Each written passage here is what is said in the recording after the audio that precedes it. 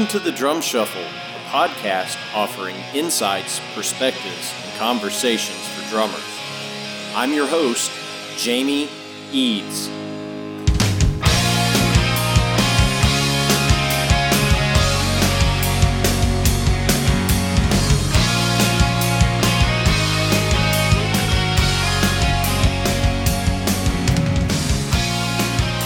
Hey, how's it going out there, everybody? Welcome to the Drum Shuffle. Jamie Eads joining you as I do each and every week. This is episode 99. I hope everybody is having a great week out there. I hope you are staying safe and staying healthy during the global pandemic. This has just been completely bizarre. I don't know about you guys, but I am having some pretty serious live show withdrawals right now. I just hope everybody is staying as safe and socially distant as they possibly can. I hope all is going well for all of you guys, and I promise we're going to be back to normal before too long. We have just such an awesome interview for you today. This one is one that I've been waiting on for quite some time. I'm going to be joined in just a moment by the fantastic Patrick Muzingo from the band Junkyard, one of my all-time faves. This one's been a long time in the making, and I had a whole lot of fun doing this. So stay tuned after this message from our sponsor, Los Cabos Drumsticks. The best kept secret for drummers is finally out. Los Cabos Drumsticks may look like the sticks you grew up with, but these are not your father's drumsticks. Los Cabos Drumsticks is Canada's #1 drumstick brand, and they are coming to a retailer near you. With operations in over 28 countries worldwide, thousands of drummers have already discovered the Los Cabos difference. Using FSC certified wood from Canada and the US, Los Cabos make the finest quality drumsticks, percussion tools, and accessories on the market. The best news, Los Cabos Drumsticks offers you a ton of choice. They have 22 individual drumstick models and 14 percussion tools, many of which are available in 3 different wood types: maple, white hickory, and red hickory. Red hickory comes from the center or heart of the hickory tree and has been independently proven to be both stronger and more elastic than white hickory without adding a lot of weight. While most drumstick manufacturers have shunned red hickory, Los Cabos Drumsticks has embraced it, becoming the only established stick brand in the world to offer a full line of red hickory drumsticks. To learn more about Los Cabos Drumsticks, visit them online at loscabosdrumsticks.com, follow them on Facebook, Twitter, or Instagram, and don't forget to ask for Los Cabos Drumsticks at your favorite retailer. Dare to be different. Join the Red Hickory Revolution with Los Cabos Drumsticks. All right, guys and girls, as I mentioned, we're going to be joined by Pat Muzingo here in just a moment. Patrick he's first of all, a wonderful human being. And I'm very pleased to say that I've gotten to know him here over the last couple of years. We are both artists on the Los Cabos Drumsticks artist roster, so I've kind of got to know him that way. And we've been talking about doing this for a long time, and we finally found a time where both of us could get on the phone and chat. Patrick has played drums in several different bands over the years. He's played with just tons and tons of great talent. Most people know him mostly from his work with Junkyard, which is one of my all-time favorite bands, but he's also played in Speed Buggy USA, Shanghai, America's Hardcore. Just a phenomenal drummer and just such a nice guy. So I'm just so pleased. I'm gushing here a bit, but I was just so pleased to do this, and I got to ask all of the silly fanboy questions that I've always wanted to know about Junkyard. So without further ado, please help me welcome to the Drum Shuffle, Patrick Muzingo. Pat, how are you, brother? How are things? I'm in lockdown. I want to leave my house, but I can't. Not allowed unless I have a mask on now. Yeah, well, yeah, it's these are crazy times we're living in for sure. And listen, this one is long overdue. I certainly appreciate you taking time to come on the Drum Shuffle. We really do appreciate it. Oh, thank you so much for having me. Absolutely. So, you and I have been, I guess, social media friends for quite some time. We're both artists with Los Cabos Drumsticks, so that's kind of how. Oh, we got to plug the best drumsticks on the market. Absolutely, bar none. Absolutely. So, this show has only had one sponsor in its 2-year life, and that is Los Cabos Drumsticks. So, great. Yeah. So the Guays are just a wonderful family. That's. Oh yeah, really amazing. I mean, they're a stick company that they kind of remind me of the way Vic Firth was in the '80s. I mean, the Firth family was such that stick company was so amazing. The whole family. I mean, it was such a grassroots kind of thing. And then, unfortunately, as things go, and they blew up, and they became a little more. They became really big, and it happens. But Los Cabos, oh God, that company has just been fantastic. I think I've been with them now since 2016. Yeah, and I think that's about the time that I signed with them. I think maybe it was early 2017 for me. I can't remember, but that's how you and I first connected, right. in our circles. But, I have been a huge fan of Junkyard since day one. I mean, I just can't say that enough. And I've told you before, when I first started playing, I think I got my first kit in 1988, I want to say. Oh, okay. And that's about right when I got my first real kit. That's so funny. You get signed, and then all of a sudden, you spend your whole life buying gear and all this stuff, and then all of a sudden you sign a deal, and everybody's giving you stuff for free, and it's like, wait a minute, what? Where were you guys in 1982 when I was in my punk rock band buying cymbals from a pawn shop? Exactly. That were cracked already? Yeah, that's so funny. Well. And back in those days, I guess you did get gear for free. People ask me all the time about, this whole endorsement thing. They're like, oh, it must be nice getting your stuff for free. And I'm like, guess again. Well, it's not really for free. I mean, back then it was, because it was basically it was such a typical model where no matter what record deal you signed back in I would say from probably, 87, probably. I don't really have any kind of experience being signed with a major before 1987 because I was on a bunch of independent labels. But once you got that, I guess you call it the brass ring, then all of a sudden the Pearl Drums and Vic Firth and Zildjian, all these people come out of the woodworks, and they're like, "Oh, we'll pick you up." And you go in and meet with these people, and they're like, "What do you want?" And I'm like, well, me being, I wasn't going to take advantage of it. I'm like, I need a couple of crash cymbals and a ride. They're like, oh, we'll take, 2 ride cymbals, 4 crash cymbals, 2 sets of hi-hats. I'm like, I don't need that. I just need the bare minimum. Yeah. Well, back in those days, it was all about the video, right? Getting their gear on MTV, which, that doesn't really exist anymore. But but before I get too far down the rabbit hole of all that, that's a big rabbit hole too. Endorsements. Oh boy. Man, it really is. But people ask me all the time, it must be nice getting free stuff. And I'm like, man, it is not like that at all. It's and it ain't free. I mean, it's every once in a while, DW will kick me down something for free, but it's, it's few and far between the free stuff. Yeah, it really is. It's, it's not about that. And I try to explain that to people, and they just don't, for whatever reason, they don't understand. But let's go back a little bit because I want to start at the very beginning. Now you're an LA guy. You grew up in Southern Cali.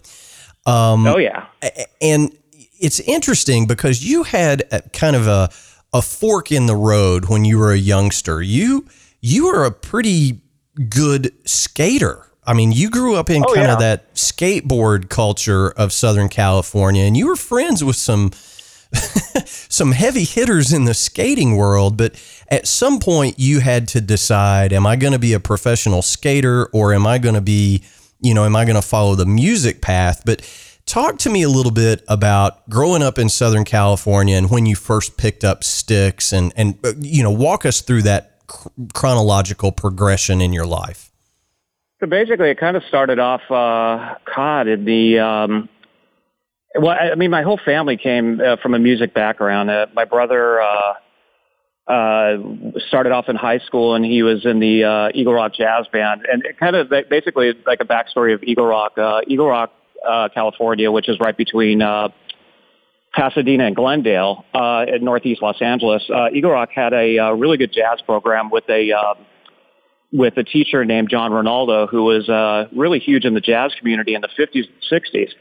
So he ended up retiring and started teaching at Eagle Rock High School, and his main focus was, to teach kids about jazz. So and the funny thing is, like, I went to the same high school that my mom went to. So the whole family went to the same high school. That's cool. And it was a weird high school because it was combined. It was 7th through 12th grade. So it was junior, senior high school combined. So I don't even know how many people were in school at one time. It was like 3,000 people or something. Oh, wow. So it was a lot of people, but so my brother started off playing trumpet, and then my sister was playing trombone, and they went from the junior jazz band to the senior jazz band.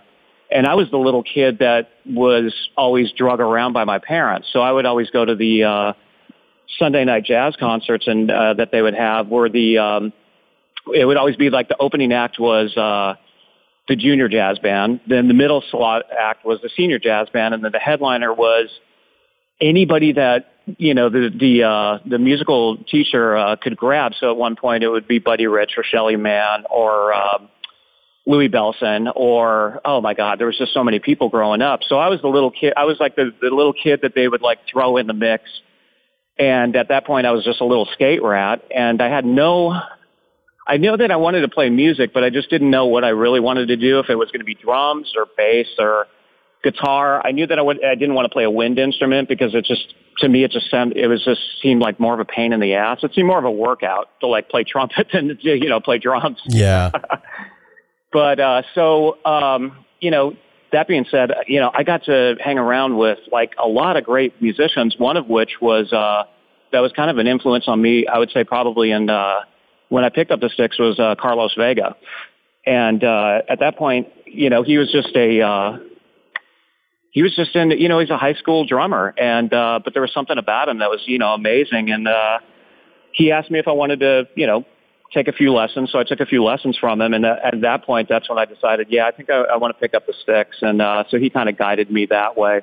So I started off really playing jazz, and then went into marching band, which is probably the main reasons why I play my sticks backwards, because that's the only way you can really be heard. You got to beat the crap out of those things in marching band. And that was back in the day when, I played, I think second snare or something, and the sticks they gave me were those big old Ludwig, like I think they were 2S or 3S. I mean, these things were like trees, huge logs. Yeah. And the director was like, "No, you got to play those things backwards to be heard." So he's like, hit harder." So I was like, "Oh, okay, fine." And so that's how I ended up having that style of just playing the sticks backwards. Plus, as things go on and you play in loud rock bands, you need to be heard because you're, like say in 1980, you're at a rehearsal studio. They didn't mic up the drums back then. So you had to beat the crap out of them to compete against some guy with a damn Marshall stack and a bass player with like 2 SVT cabinets. It's like, well, I can barely hear my snare drum. So you just have to beat the crap out of them. Yeah, for sure. So during that period, I was skating, and I was a couple friends of mine had built a ramp down the street from my mom's house, and so we had kind of an X Games style ramp. I would say in probably 1979, 1978, we started building these humongous ramps, and we never really let anybody in that we didn't know. So it was the core 5 of us that skated, and then I think what was it? I think going forward a little bit to probably 1982, this skater guy Lance Mountain decided he was going to come and take some pictures of the ramp and feature it in a magazine called Trans World Skateboard Magazine. So he shot us and he interviewed us, and at that point, that's when all of a sudden we were getting really good, and also skating in competitions against people like Lance Mountain, Jeff Grosso, Eric Nash, Neil Blender, Tony Hawk, Steve Caballero, all those guys. And we were these 5 little skate rats from Eagle Rock, and nobody knew anything about Eagle Rock back then. So we would like come in and we would just be like, and of course this was pre-punk rock. So we come in just, 5 little stoner kids from Eagle Rock coming in and taking over the place. And 9 times out of 10, we would not do well because we were skating in pools. And when you skate in a pool, it's a big difference between skating in a pool and skating in a ramp.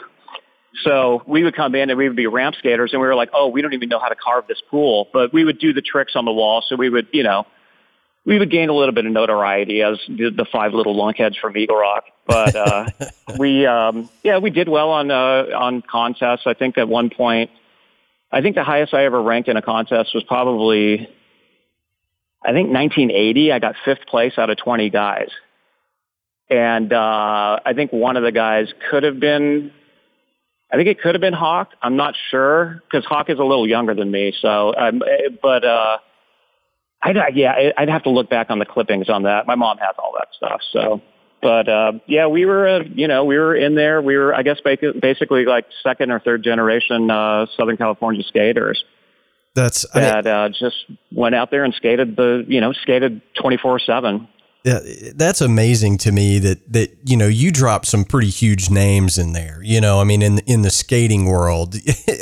So you grew up around all those guys, and I know that punk was like a really big thing for you. So when kind of the punk rock scene started exploding, I'm guessing that really drew you in more on the music side. Is that a fair assumption on my part? What was that, on the punk rock stuff? Yeah, so it was punk what drew you to the music side of your life more? It was funny because, like, basically skating, like, punk rock that's how I kind of discovered punk rock I kind of discovered punk rock, as crazy as it sounds, via Kiss, via, like, looking in Cream magazine and seeing Kiss and, Aerosmith and all those bands, and especially Cream magazine, because they were basically, I think they were based out of New York. So all of a sudden, I'd look and see, oh, there's a new Kiss picture, there's a new Aerosmith picture or a new review of an album. But then all of a sudden in the back pages, there'd be the Ramones or the Sex Pistols. Yeah. And I was like, who are these bands? These guys are weird. It's like, these guys don't make any sense, and I have no idea what they sound like. So I finally went down to the record store and I picked up Nevermind the Bollocks and put it on, and it was like all of a sudden a light went off in my head. It was like, whoa, this is really cool. And fuck Kiss, Sex Pistols.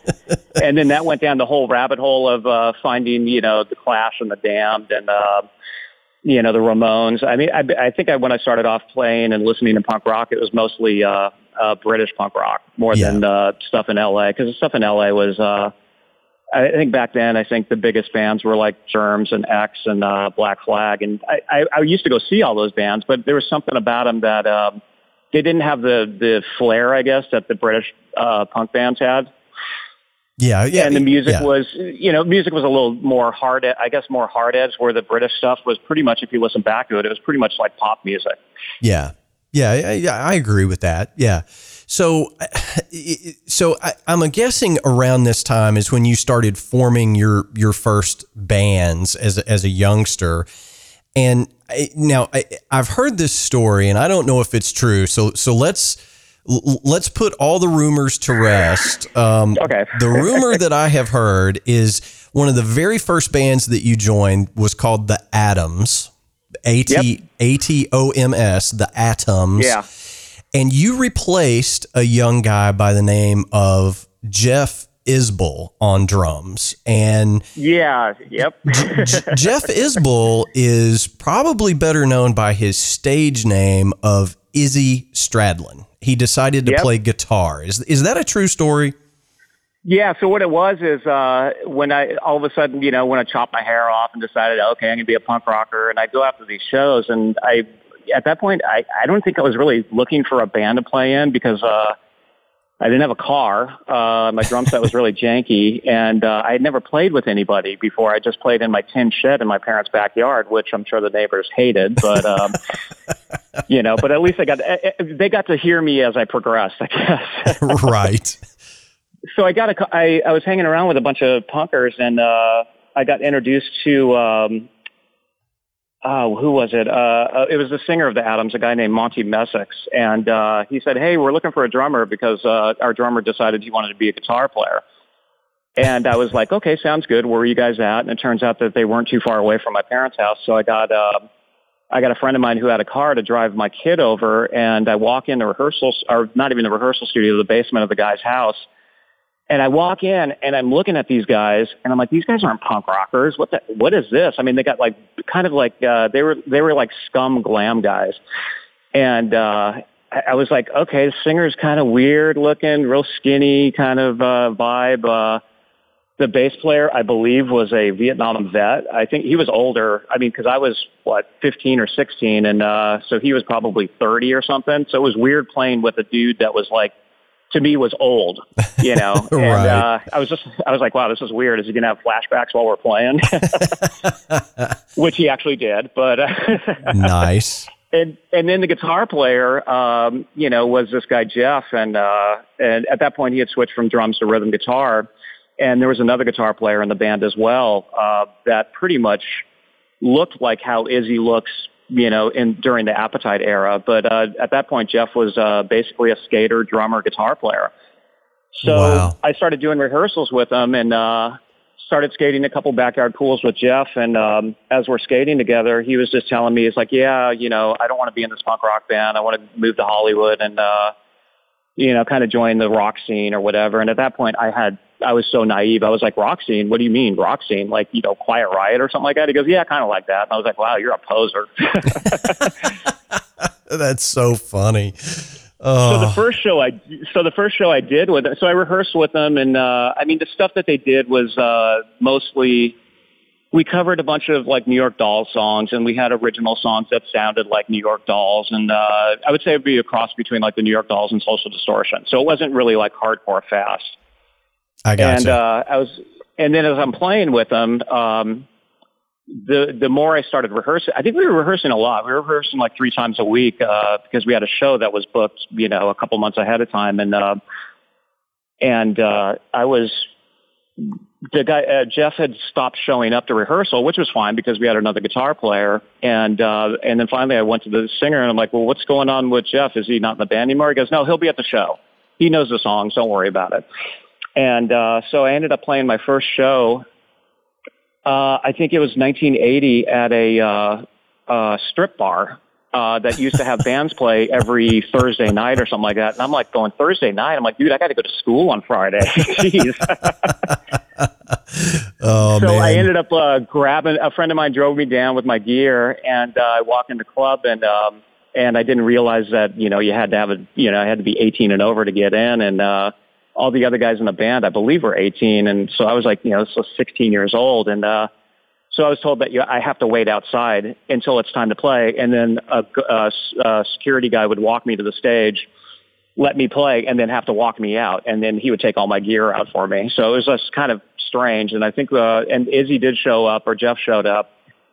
And a bunch of other guitar players showed up. So all of a sudden I was on stage and there was like, oh, we're going to have a special guest come up and play. And I'm like, who are these people? God.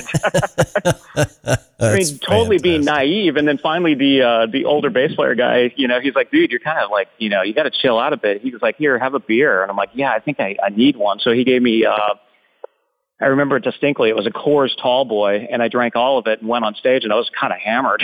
Oh, man. Yeah. And we played for an hour, and there's probably about, 25 people there. And then afterwards, word got around that the Atoms had picked up a drummer that I could actually walk and count to 4 at the same time, because most of the drummers in L.A. back then were like, oh, I'll play drums. Just give me a drum set, and then they just bash away at it, and they have no idea on how to play, like, how to, do dynamics, like, hey, bring it down in the verse and then you can make it loud in the chorus kind of thing. Right. Well, so at that point, I ended up picking up. Word got around, and I started getting offers from a lot of different bands. So I was playing. I think after the Adams, I ended up playing. I think in 3 different bands at one point. The next year, in like '81. Wow. So you got real busy real quick as a young guy.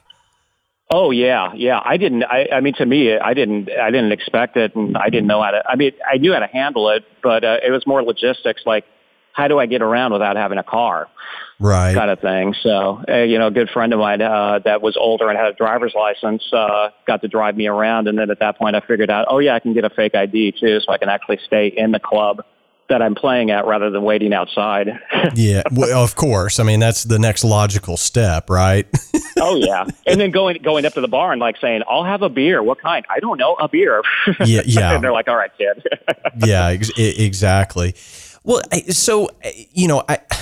I'm trying to get my head wrapped around it, but the music scene was so eclectic in Southern California at this time. The early to mid 80s, and I think it was kind of sectored off too. Like if you wanted to see the rock bands, you had to go down like the Strip, right? In Hollywood, and the punk bands had, their camp set up, out in your area kind of deal.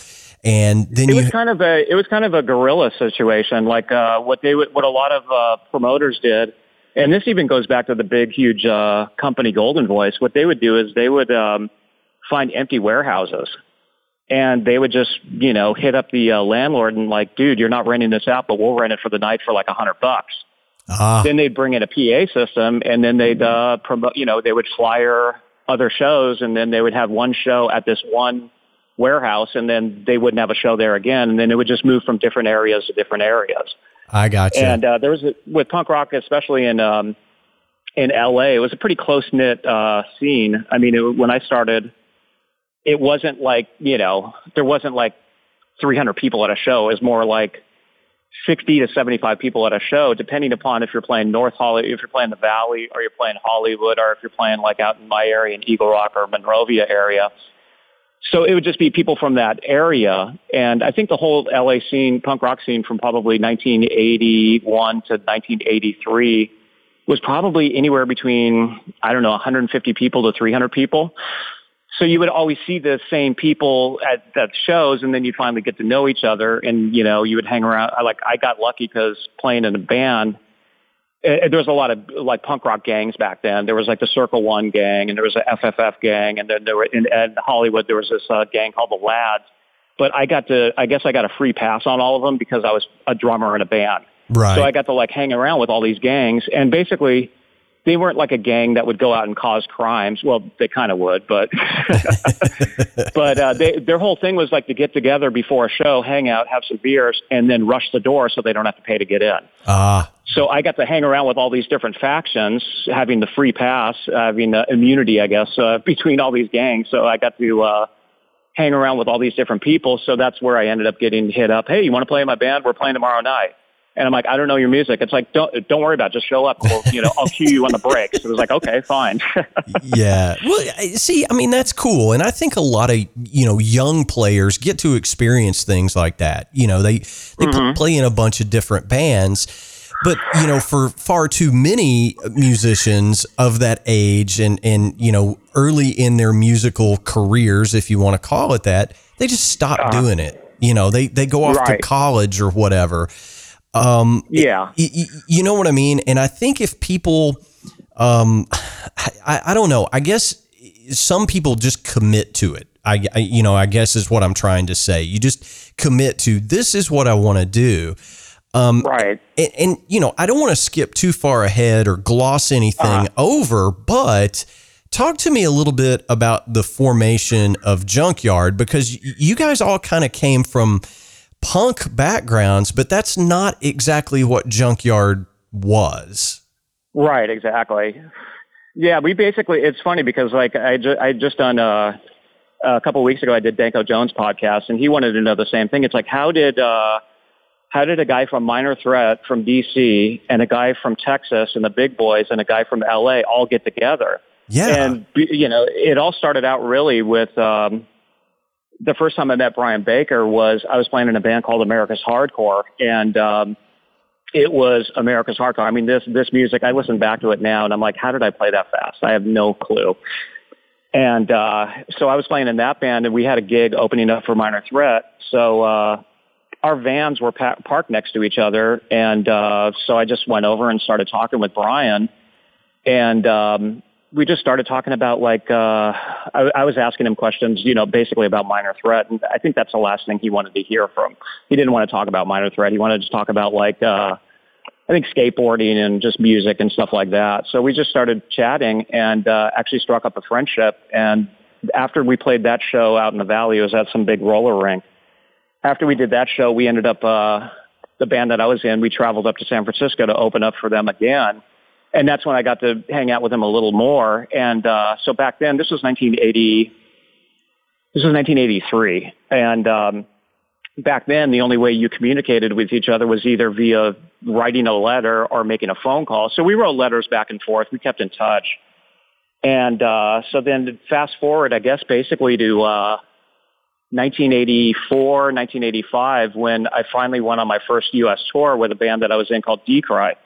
And Decry was basically a version, it was kind of like, we weren't really hardcore. We were kind of like, if the Dead Boys and Aerosmith got together and decided they wanted to be a punk rock band, that's what Decry was. Oh, that's cool. So it was cool. really like kind of, it was more rock and punk kind of thing, mixed in with a little fast hardcore stuff, but it was it was songs that actually had a lead guitar in it, which was really strange for back then. Yeah. I think the only bands that had like leads back then from LA were like TSOL and the Adolescents, you know, because they had guitar players that could actually play leads. So, so in Decry, we went on our first tour in I think it was 84, because we only did 2 tours. So we did 84 and 85. So in 84, we did a U.S. tour. We bought a van for $150 and hopped in the van, and we had our record company help us book shows. And we ended up doing the whole United States, and we ended up in Texas, and we were playing in Austin. Can't remember the name of the club, but we had heard of the big boys, and we knew who Chris Gates was via the skate community. And all of a sudden, Chris Gates walks in. We're like, oh my God, Chris is here from the big boys. Oh boy, we better be good tonight. And so that was another thing. It was, we hung around with him afterwards and chatted with him, and he hooked us up with a place to stay. And at that point, we exchanged numbers, and I kept in constant contact with him. And he had mentioned to me, like, he goes, I like what Decry is doing, and I kind of want to put a band together. I want to move to LA and put a kind of a rock band together, but more punk rock type of band, rather than like a hardcore band. So at that point, he wanted me and the bass player, Todd Muscat, to be in his new band that he had this idea for. So we kept in touch, and I think Decry had went on our second tour in 85, and that was kind of when things were changing in the LA scene. All the punk rock bands decided they wanted to go rock and roll. Decry decided the same thing, and so we kind of went full bore rock and roll, but we were kind of confused at the time. So we were we looked like a cross between the New York Dolls and like a goth band. I mean, we just looked really silly. We had no clue, and we started hanging around in Hollywood a lot because that's where the rock bands, that was kind of the beginning of the street rock, kind of like Guns N' Roses, East Hollywood scene. So we hung around with a lot of those guys. And I had known Jeff, from back then. And I think actually Guns N' Roses' 3rd or 4th show was opening up for my punk rock band Decry in Chinatown. So we saw them, and we were like, ooh, we want to do something like that. I got you. That's the idea. Okay. And so we went on our tour, and our van broke down in Boston, and we flew back, and that was pretty much the end of Decry. And the core members of the guitar player, bass player, and myself, we decided once we go back to LA, let's start a rock band. So we kind of got rid of the singer, and Decry turned into a band called Shanghai, and then that's how we kind of got into the, you would call it, the glam rock scene back then, or the street rock scene. It was hard to say. There's so many different bands and so many different labels on it. So, well, yeah, there were. But I'm going to try to interject a little bit because when you guys came out I was just starting to play, but you had bands at this time, the biggest bands in the world, like you said earlier, Quiet Riot, Right. Poison was just starting to make waves. Def Leppard was huge from across the pond. They had been around for a while, but they were kind of starting to change their image a bit. The thing about Junkyard, you guys got a lot of comparisons to Guns N' Roses because you guys didn't really like wear makeup and spandex. Right. You guys weren't the glitter side of that, We were ugly enough. You add makeup on us, and it's like putting makeup on a pig. It's like, no, man, don't do that. God, that's so funny. But I mean, it's like, no, we can't dress like that. No, it'll look silly. But you had Motley Crue, who in Quiet Riot, who I think everybody said, these are the kings of Hollywood or of the strip, right? Sure. And even Rat too back then. Yeah, for sure. So that's what a lot of people.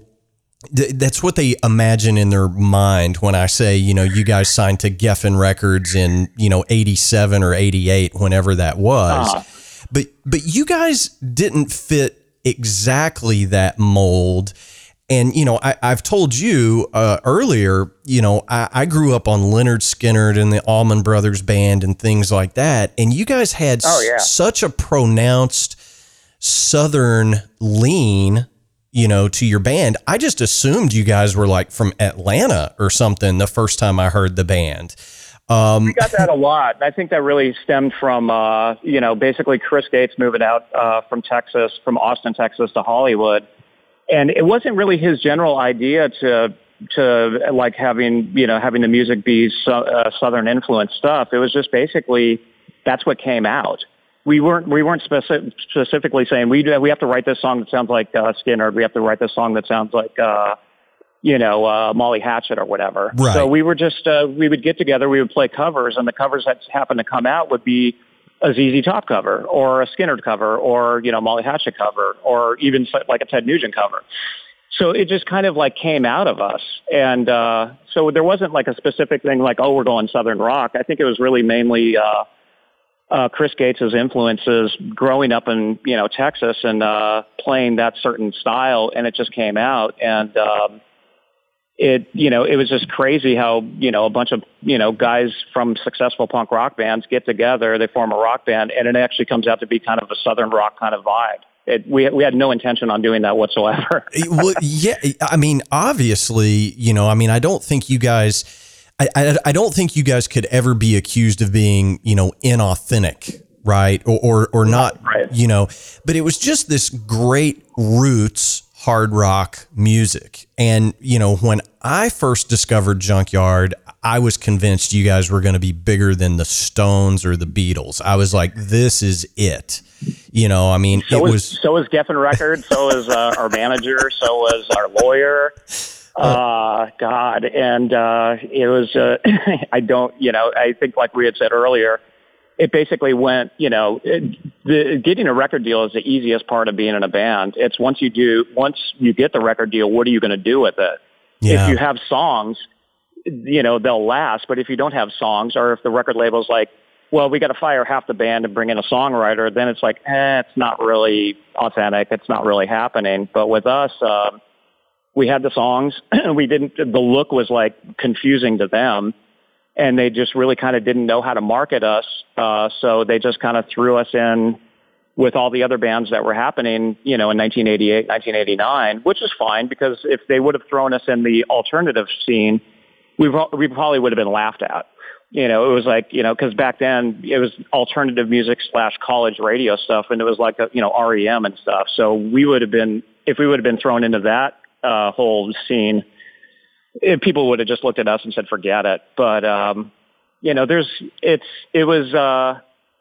I remember sitting in on a lot of marketing meetings on how we got to do this, we got to do that. And then at one point they said something like, we know that you have full artistic control on how you look and stuff like that, but maybe you guys can dress up a little bit. And of course, at that point, we told them to fuck off.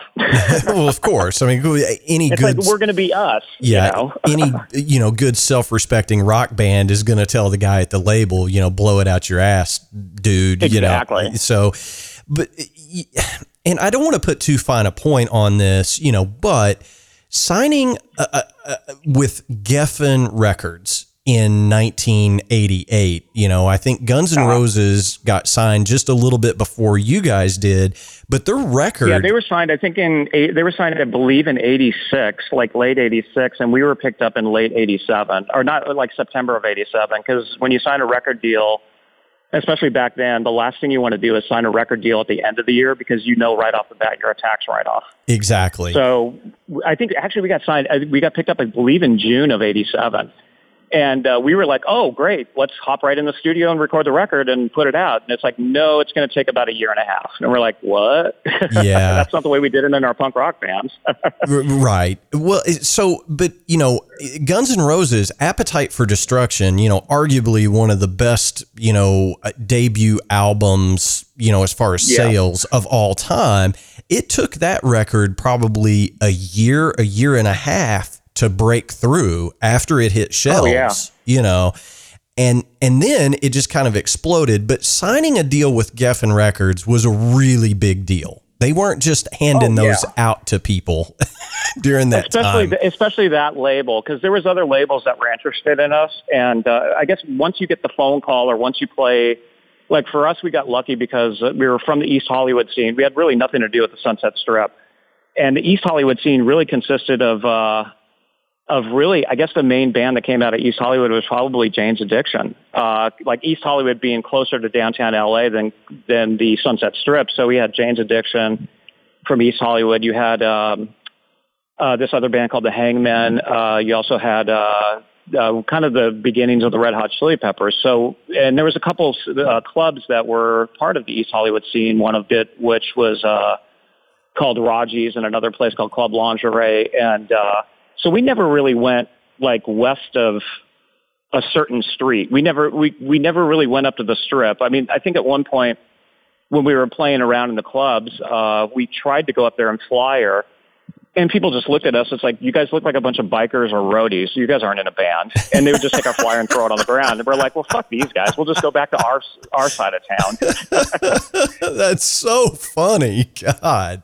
I remember specifically, it was like, I can't remember who was, oh no, actually we went up there to go see Guns N' Roses. They were playing the Roxy, and we're like, well, we got a flyer because there's going to be a bunch of people. And we had just figured out our logo, and we took we did a picture and we put it on there, and people we'd hand it to chicks and they'd be like, oh, these guys are ugly. And they just throw it on the ground. That's so And we'd be like, funny. okay, let's go back to our little bar in East Hollywood and, get drunk and, figure out what we're going to do. Well, I don't mean to put you on the spot with this. And if you don't want to disclose it, you don't have to. But I want to draw a comparison of the way things were in the late 80s on a major label to what they're like now. Do you remember what your budget was for that first record? Oh yeah, we went over budget. I remember that. Oh yeah, for sure. When you actually could. Oh yeah, I remember. I think because the weird thing is, when we got signed, basically we had management at the time, and the people that managed us were two people that ran an iconic LA club called Scream, and the Scream used to have bands. They would put on a show on a Friday night in downtown LA, and they would draw you're talking about a couple thousand people. And the bands were almost secondary because it was kind of a dance club, but they would have bands like Jane's Addiction, like the Chili Peppers. They'd have us. So we ended up, they asked us if they wanted to manage us, and they had a little bit of background in the record industry. So they knew how to get a band into the door, or they knew how to drop off a demo tape to an A&R person rather than just mailing it in and the envelope getting lost in the shuffle with everything else. So they ended up,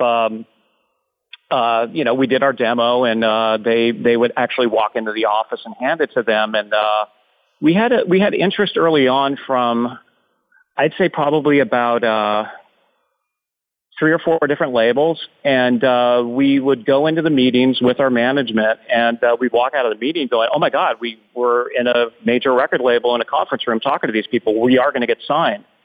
And of course, the two people that managed us they were like, hold on. This is, they're basically dating you right now. They don't want to know if they want to get in a relationship with you just yet. They're just kind of feeling you out. So When we ended up getting picked up by Geffen, we got the phone call from them, and they said, guess what? Geffen decided they wanted to pick you up.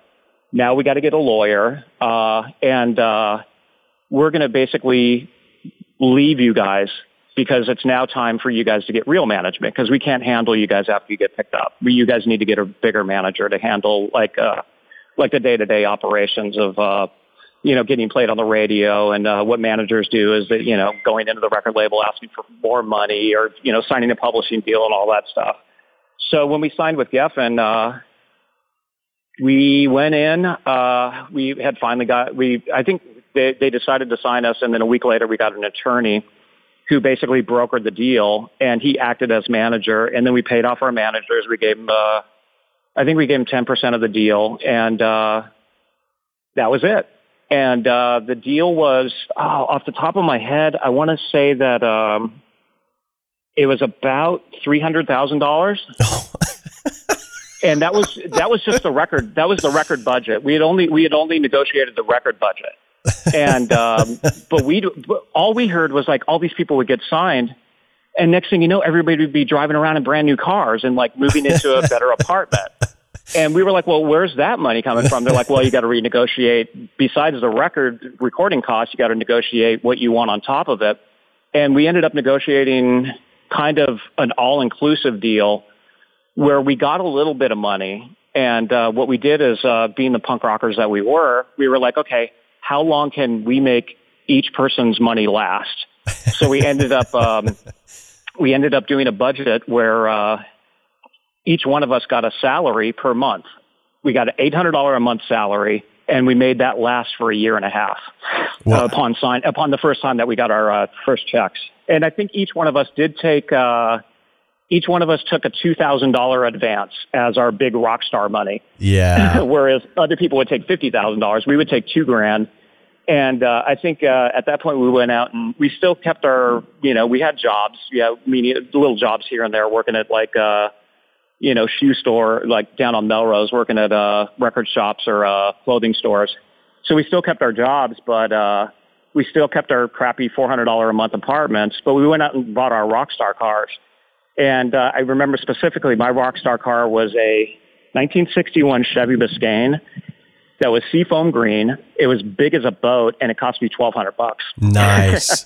Well, yeah, I mean, you guys did the smart thing because so many bands of that era, like you said, they would go out and buy a Ferrari and, a $20,000 wardrobe and, go get, thousands of dollars worth of tattoos and. But what nobody really realizes is when you sign that deal and you get that advance money, as they say in the biz, that's basically what you're going to have to live on for the next year and a half until your record comes out and you hope it breaks and you can get on the road with a good tour and have some income coming in. So you guys did it the smart way. So kudos to you. Well, also, we also, we knew that, hey, this money ain't free. It's going to have to be paid back. Right. And so the way I equate it now, it's basically, when all those bands got picked up, Geffen, Warner Brothers, Elektra, all those labels, basically they were predatory lenders. That's all they were. I mean, you were basically getting $250,000, but you'd have to pay back $500,000 or sometimes $1 million.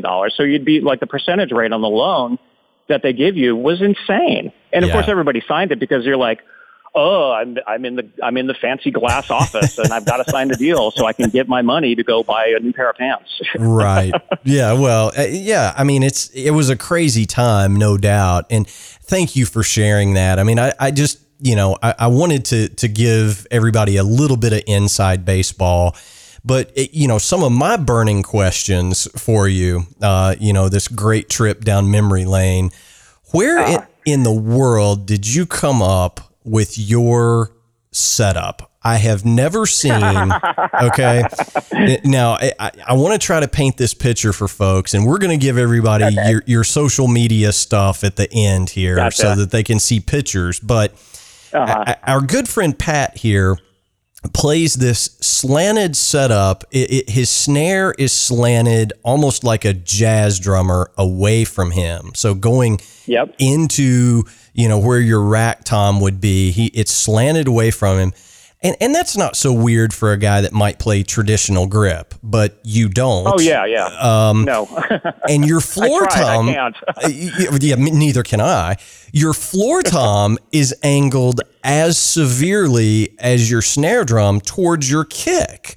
So, the first time I saw it, I was like, what the hell is this guy doing? I mean, exactly. I get that every time. Yeah.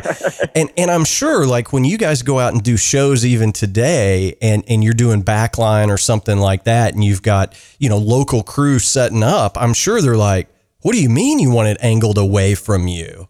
I can only imagine. Oh, yeah. But how did that come into being?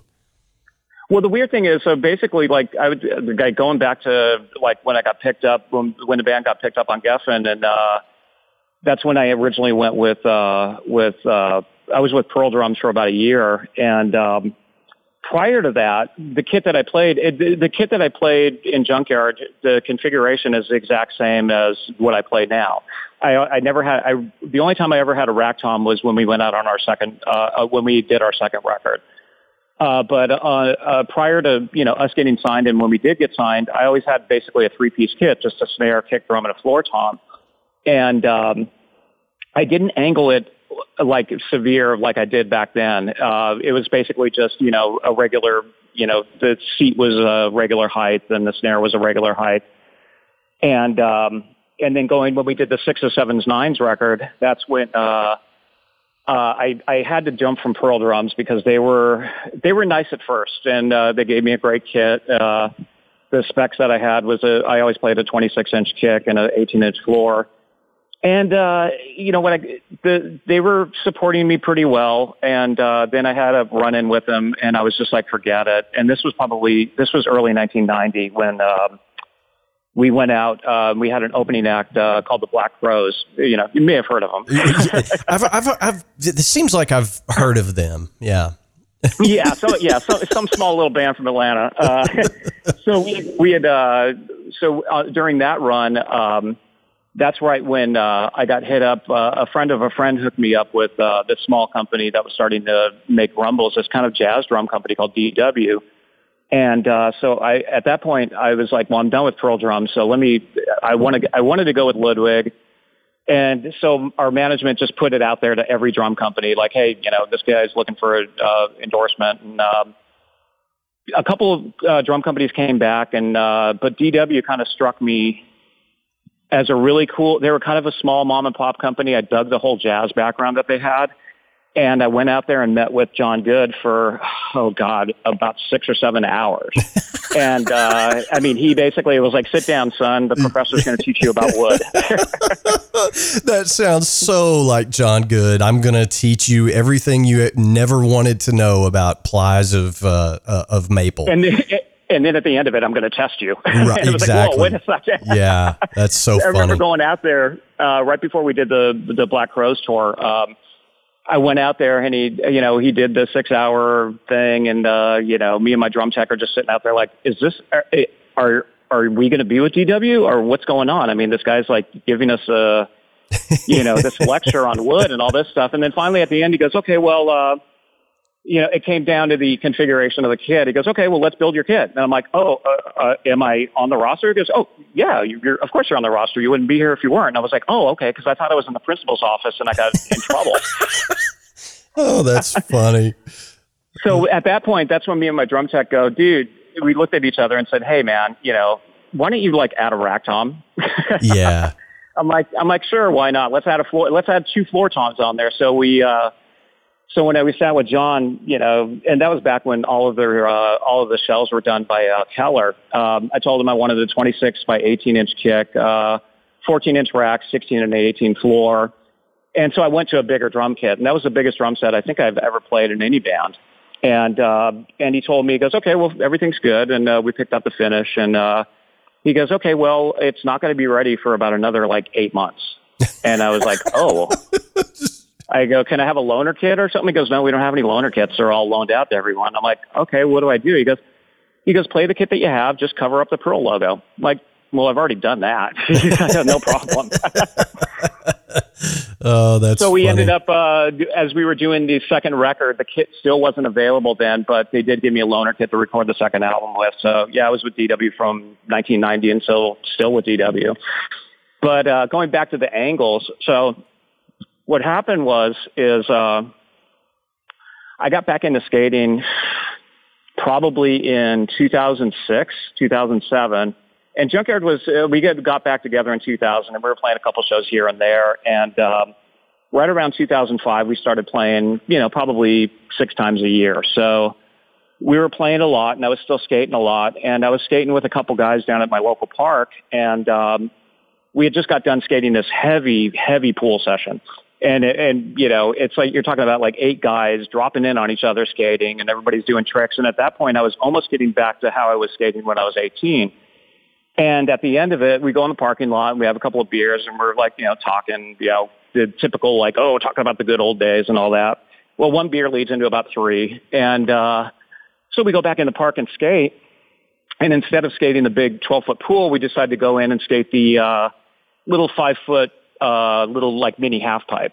And we're all doing stuff that we couldn't normally do in a pool because it's a 5-foot half pipe. You can do anything on it. So I started doing all kinds of fun stuff that I hadn't done in years that I can only do on something small. And I ended up going up and doing basically what's called a board slide. And as I came back in, all I heard was everybody going, "Oh my God, that's gnarly." And I was like, "Cool." And as I turned to go back in, I didn't realize that the front of my board was still stuck at the top of the bowl. Ooh. So as I came back in, I turned back in and went straight to the bottom and snapped my left wrist. Ouch. And I was of course I was, had a little bit of liquid courage in me, so I didn't feel it right off the bat. So I got up and did the trick again and pulled it off. And then afterwards, I'm like, man, my wrist is killing me. This is not good. And so I went to the doctor the next day, and I got really lucky because the doctor that I went to specializes in musicians with like tendonitis and broken bones and stuff. And he looks at me, he goes, "Yeah, you snapped it." He goes, "It's going to take about 6 months, but you'll be back to normal, semi-normal in about 6 months." And I was like, "Okay, cool." I go, "We don't really have much going on band-wise, so, I can take the time to kind of heal up." And he looks at me, he goes, "Do you have any pictures of you playing drums?" Like, I got video. I go, "Here's my phone. Look at it." And he looks at it, and he's like, "Dude, what?" He goes, No. I go, "What do you mean?" He goes, "You started off playing jazz, didn't you?" I'm like, "Yeah." He goes, "Yeah." He goes, "You got to do." He goes, "I tell all these drummers to do this, especially rock and roll drummers. He's like, you got to raise your seat up and lower your cymbals. Why are your cymbals 6 feet high?" I'm like, "I don't know. I never really thought about it because they're easy to reach. I don't know." And he goes, "No, lower everything and raise your seat up and angle your drum like Buddy Rich would angle it." And I was like, "Oh, okay, that kind of makes sense."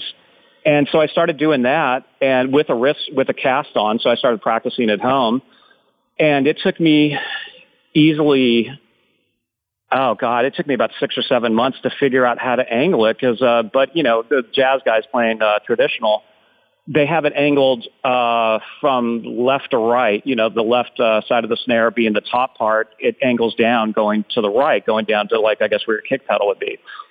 So I couldn't do that. So as I was trying to figure out the configuration, I would end up turning it to the point where it is now, where it's basically the top part is where the crotch level is, where you're sitting, and then the bottom part is basically it's steep down, almost a 45-degree angle, like straight down. Yes. And that's where I finally, and then I'd raise the seat even more and raise it more. And then I'd have to get DW to like add an extra post onto the seat so I could sit a little higher. So I finally figured out the comfortability on playing like this. And also the doctor told me, he goes, "If you play like this, you're going to get easily 20 more years out of your wrists." And he was right. Wow. So I guess it comes down to really ergonomics. So it was really, literally a prescription from your doctor. Yeah. Okay. Well, so I just, when I see your setup, I'm like, nobody came up with this on their own. I do have to credit Daru Jones for really kind of like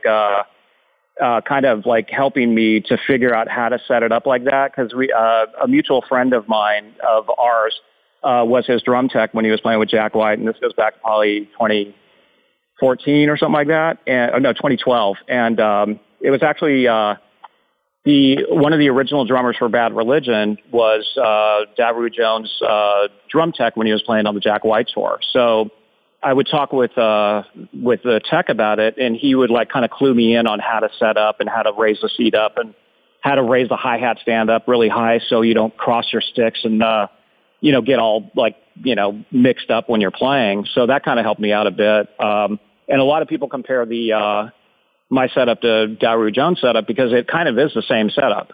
Yeah. Or the same setup that he played with Jack White, because there's the big bass drum and the large floor tom. And that's also when I kind of hit up DW to make me a 5x16-inch snare.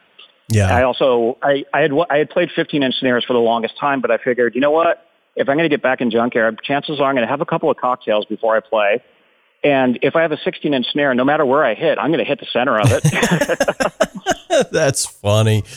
Well, I mean, it's pretty amazing, that you guys are still doing this. You're, God help me for saying this, but you're one of the few bands of that era that are still out there doing it. And, I mean, obviously you're not doing stadiums like Guns N' Roses are doing. Yeah. But I mean, you guys all still get along. You're still, oh yeah. I mean, kudos to you guys for that. And, I don't want to be too big a fanboy, but the first two records, I mean, sincerely, I still put Simple Man on at least once every couple of weeks and listen to that tune because it's so damn good. I mean, it's amazing. Yeah. It's really tested it's tested it's still the lyrical content for both the first and second record, the music, it's still pretty relevant for today. It doesn't sound too dated. And definitely that has a lot to do with obviously the songwriters, but it has to do with the production value as well with with Tom Werman doing the first record and especially Ed Stasium on the second record. And all of those guys, both of those producers, we really went to bat to get them, mostly because of their backgrounds. Like with Tom Werman, it wasn't really, wow, Tom Werman did Motley Crue. It's like, no, Tom Werman did Cheap Trick. You know, it's like we were in that whole thing. And then when we did the second record with Ed Stasium, we were like, Ed did the Ramones. Ed did Motorhead. Ed did, he did Living Colour. I mean, let's go with, he did the Smithereens. This is the stuff we like sonically. Yeah. And Ed also had a punk rock background. So both, Tom Werman, because for all intents and purposes, Cheap Trick started off kind of as a punk rock band. So we went with them as producers because they really understood what we were trying to get across. So sonically, I think, especially the second record, 6s, 7s, 9s, that still is a really good sonically sounding record.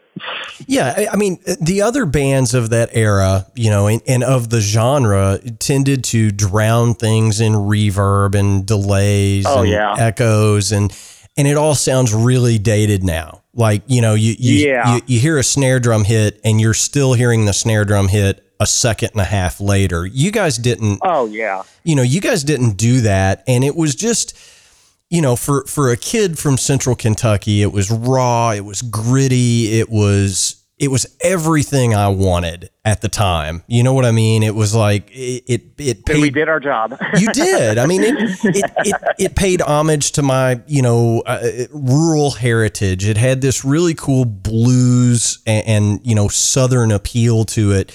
And I love those first two records. And they're fun to listen to. Definitely, it brings me back to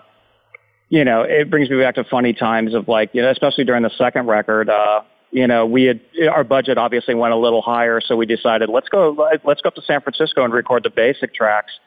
And it was so funny every time I'd walk in because that was back in the day when you had 2 weeks to do just the drum tracks. And every time I'd walk in the room, Ed Stasium would be like, "Hey, Pat, we're here for 2 weeks. No pressure.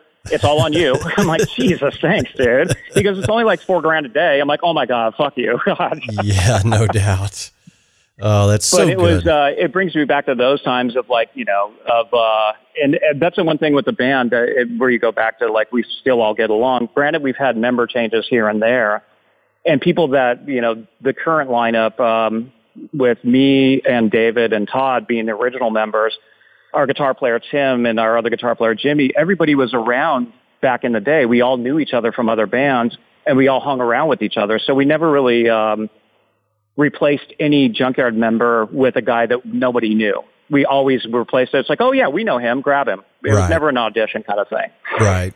Well, so that's where we definitely have no drama. Yeah. And it shows, what are, and I'm just curious, this is my own personal fascination. What are the long-term plans for Junkyard? Are you guys going to continue, doing shows each year? I mean, obviously, you guys don't go out for like 10 months out of the year. You do a handful of shows every year.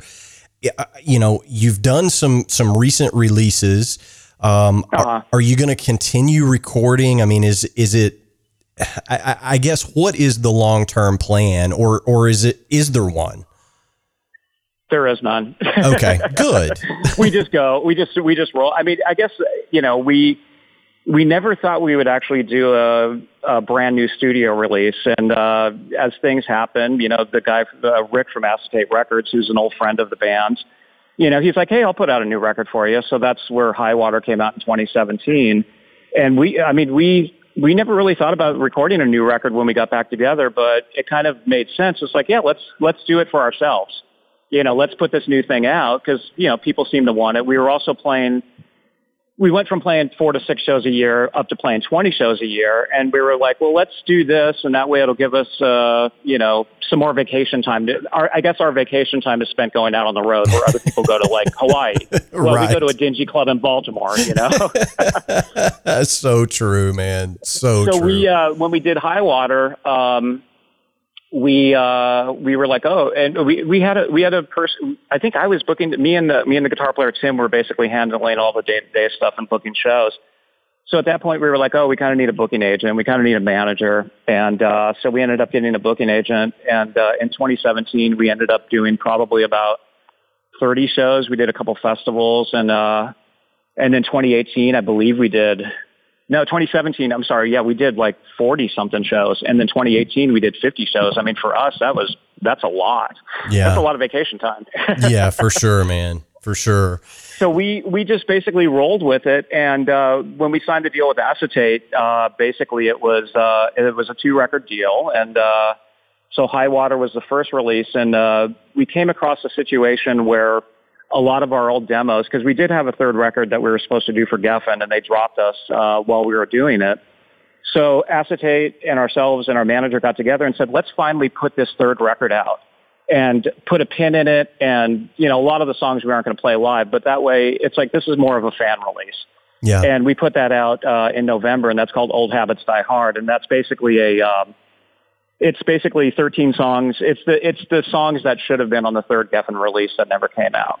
So we did that. But while we were curating that and getting all the artwork together and remastering it, we're still in the process of writing the follow-up to High Water. And that's probably going to come out, well, now with this whole virus situation, it kind of pushes things back a bit. But we are going to have we're going to have a new single that's going to be coming out in probably July. That's called Rock and Roll Lifer. And it's basically, and then the B-side is a song called Devil on My Shoulder. And we've recorded those. We're just kind of waiting on, I guess businesses to open up again so we can print it out on vinyl. Yeah. And so that's probably July. Our tour plans for this year, we did, we made it a point to like kind of mellow out for this year and only do maybe 20 shows, 25 shows this year because we wanted to concentrate on writing the new album and recording it. And so we started off the year doing 4 shows with Danko Jones, which were just amazing for us being huge fans of him. And luckily we didn't have anything booked from February until July. So this whole lockdown really doesn't affect us too bad. Well, that's it may good. affect us for July. It depends. We'll see what happens in July. But and then in August, we do plan on doing a 2-week ground run, starting off in Las Vegas and ending probably somewhere in Minneapolis. But we don't know if that's going to happen. Yeah. We're kind of in a holding pattern as well as everybody else is right now. Yeah, it's frustrating, that you can't go see a live show, you can't go play a live show. It's pretty nuts. And You know, I feel bad for the bands, like, all the other bands that had shows and tours booked, and they had to cancel them. I mean, a lot of these acts, when you do go on the road, it's not like, your guarantee. You're not living off of your guarantee. You're living off of merch sales. And a lot of these bands, I mean, they do really well on merch. And for us, we do really well on merch as well when we play live. So when we come back and we settle up after the weekend and we pay off our expenses, we each get a, nice chunk of change where we can go, like, have a nice dinner and maybe buy one of our guitar players can buy a new guitar from it. We're not being rich from it, but some of these acts really depend upon their live shows and their merch sales. And when you take that away, all these guys are scrambling to try to find out what they can do during this downtime. And we've actually on our webpage, we put together a list of links of how people can help out other bands or clubs that are doing a GoFundMe campaign that are kind of shut down right now, because we figure it's like if all of these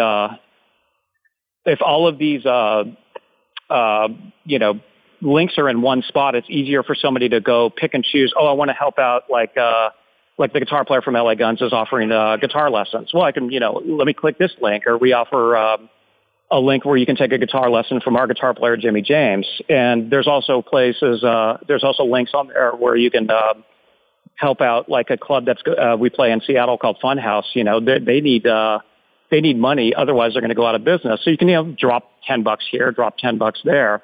Right. And for us, we actually put together where our merch sales, every time somebody buys, anything from our website, portions of our sales go to Meals on Wheels for, senior citizens that can't get out and get their own food. So we've done pretty well. And we also dropped the prices on our merchandise because, nobody has any money right now. So that way we can kind of give it back to the people and then also donate to the Meals on Wheels campaign. And once we get through that, we may end up donating to the musicians relief fund or something like that, So we're trying to pay it forward as much as we can to help out clubs and other friends of ours and bands that have helped us out along the way. Yeah, man, that's just so kind of you guys. And, I'm not trying to plug myself at all, but, I took it upon myself about a week or so ago to hit your website and replace my, Junkyard Spade t-shirt. I bought one, I want to say in 1989, and it was... it's time to replace it. It was time to replace it. Well, and back in those days, I was wearing a small. So, right. you know what I'm saying? So I did order a Junkyard shirt, and I'm expecting it to be here today. And you will get it today, yeah. Yeah, thank you guys so much for helping others out. And I want to be respectful of your time. We've already taken up so much of your time this morning. We got to have you back for a part 2. Absolutely. For sure. I mean, I feel like we could sit here and talk for probably 4 or 5 hours about, yeah. The Danko podcast that I did, I think we chatted for about 3 hours, and he was like, God, I gotta edit this down to 45 minutes. I was like, good luck. This is what you do. Yeah. Well, yeah. Hey, I don't edit down, man. We'll just do a part 2 and we're good. There we go. Perfect. But, one of the things that we always try to do here on the podcast is we always ask our guests for a good piece of advice. And, you've been doing this for a long time and you're just such a cool guy. And, I love your band. What kind of advice would you offer to, other drummers, other musicians, that they can use in their day-to-day life? Oh man. Wow. Good question.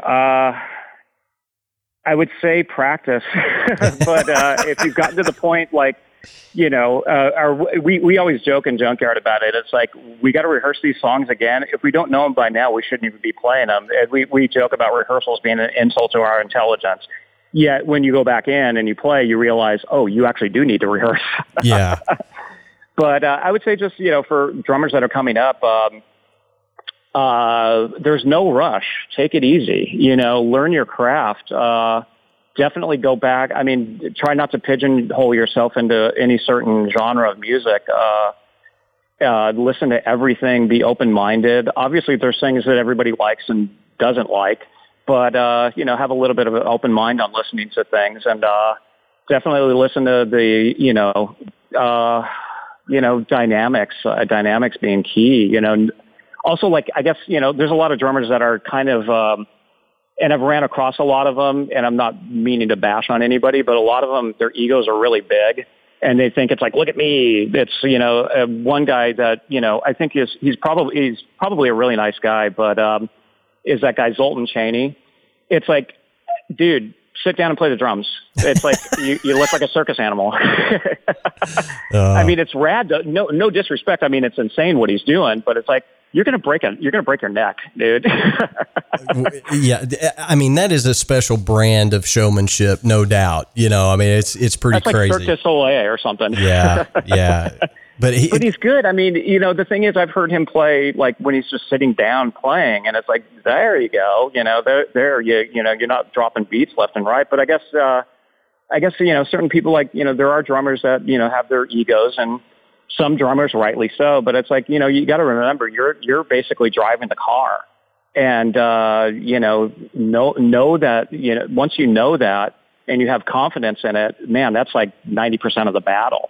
And then at that point, you can do a little flash and a little bit of stick twirls and stuff like that, but kind of just hone your craft, study everybody, not necessarily like playing, but just watching. I mean, there's so many things like with YouTube. I mean, I never had YouTube as a kid. I would just sit around and wait for like Don Kirshner's rock concert to come on TV, or like, whoever the guest was on Saturday Night Live, to watch the drummer play.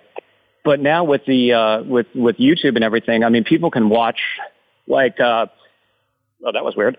People like, like old punk rock drummers like Chuck Biscuits, who to me is like probably the biggest influence on myself. I mean, that guy would just beat the crap out of the drum set, yet he wouldn't drop a beat. So there's all these places where you can go watch these people, watch old Buddy Rich clips, or watch the Buddy Rich clips where he bashes on his bands, and, on his guys. And that's like something not to do unless you are the, main member of the band. But, and even then, don't treat people like shit. But, it's, I would say just, definitely be open-minded, listen to everything. I don't know, make sure to play to a metronome. It's always going to bite you in the ass on the way. Everybody plays, once you go into a studio, it's like, oh, we got to set up the click track. I remember the first time that I played with a click, I was seamless with the click because I grew up with a musical teacher that was, would beat a drumstick on a desk, and that was the tempo. So to me, I actually like playing with a click because, I can kind of relax and play around with the click and kind of play behind it a bit or kind of ahead of it. So, but I would just say, for drummers, be open-minded. Don't worry about endorsements. Buy, get the gear that you want, get the gear that you like. Endorsements are, it's endorsements. They don't endorse you. You endorse the product, and if you like that product, you buy it. And then eventually, if, you become successful in a local scene or a national scene or a worldwide scene, that company will take notice, and you will get, you'll get your stuff at a certain percentage off, and they'll promote you. And, but yeah, it seems like so many drummers out there are really, really into the whole endorsement thing. And it's, then again, I guess maybe I'm lucky because having the years behind me, and having the companies behind me, DW, Senten Cymbals, Los Cabos, Aquarian Drumheads, I guess I'm lucky in that sense, where the years that I got to do all of this stuff, it kind of helps out. But, I mean, getting deals with Los Cabos wasn't as easy as, oh, yeah, I'm going to endorse you. Give me a deal.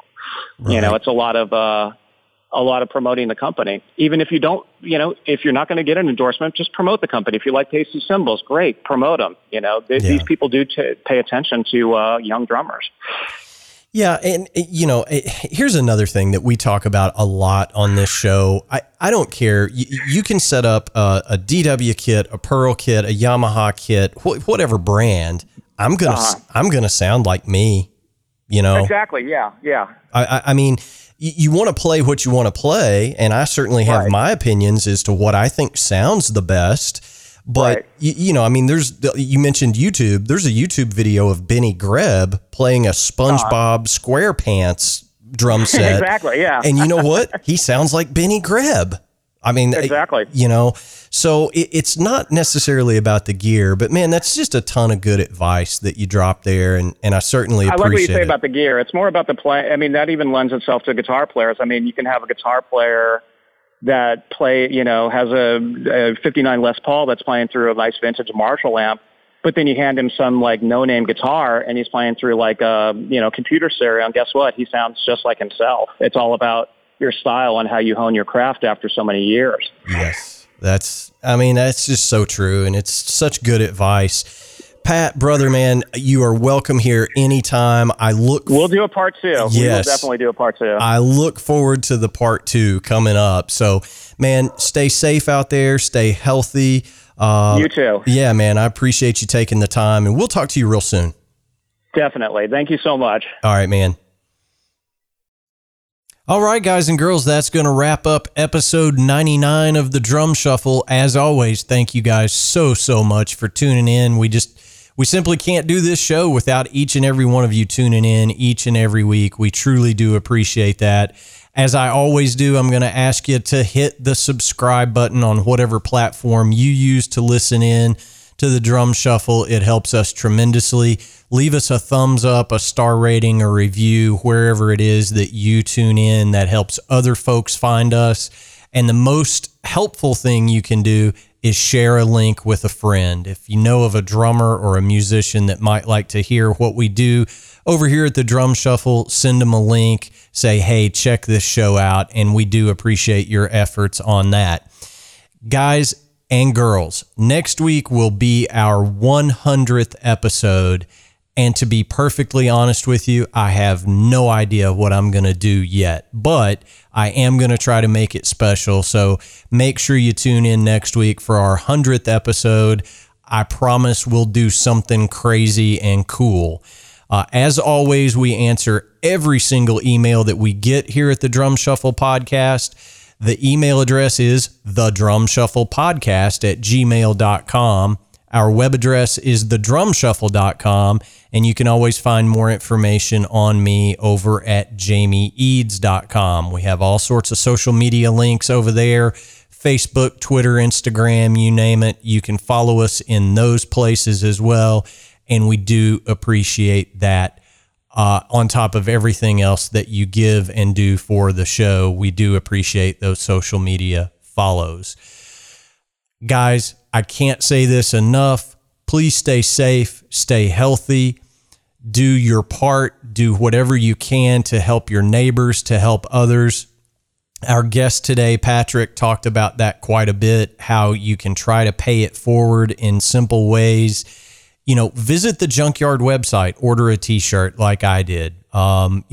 Visit your favorite artist's website, buy a t-shirt, buy a vinyl, buy a CD, buy a bumper sticker. It doesn't matter.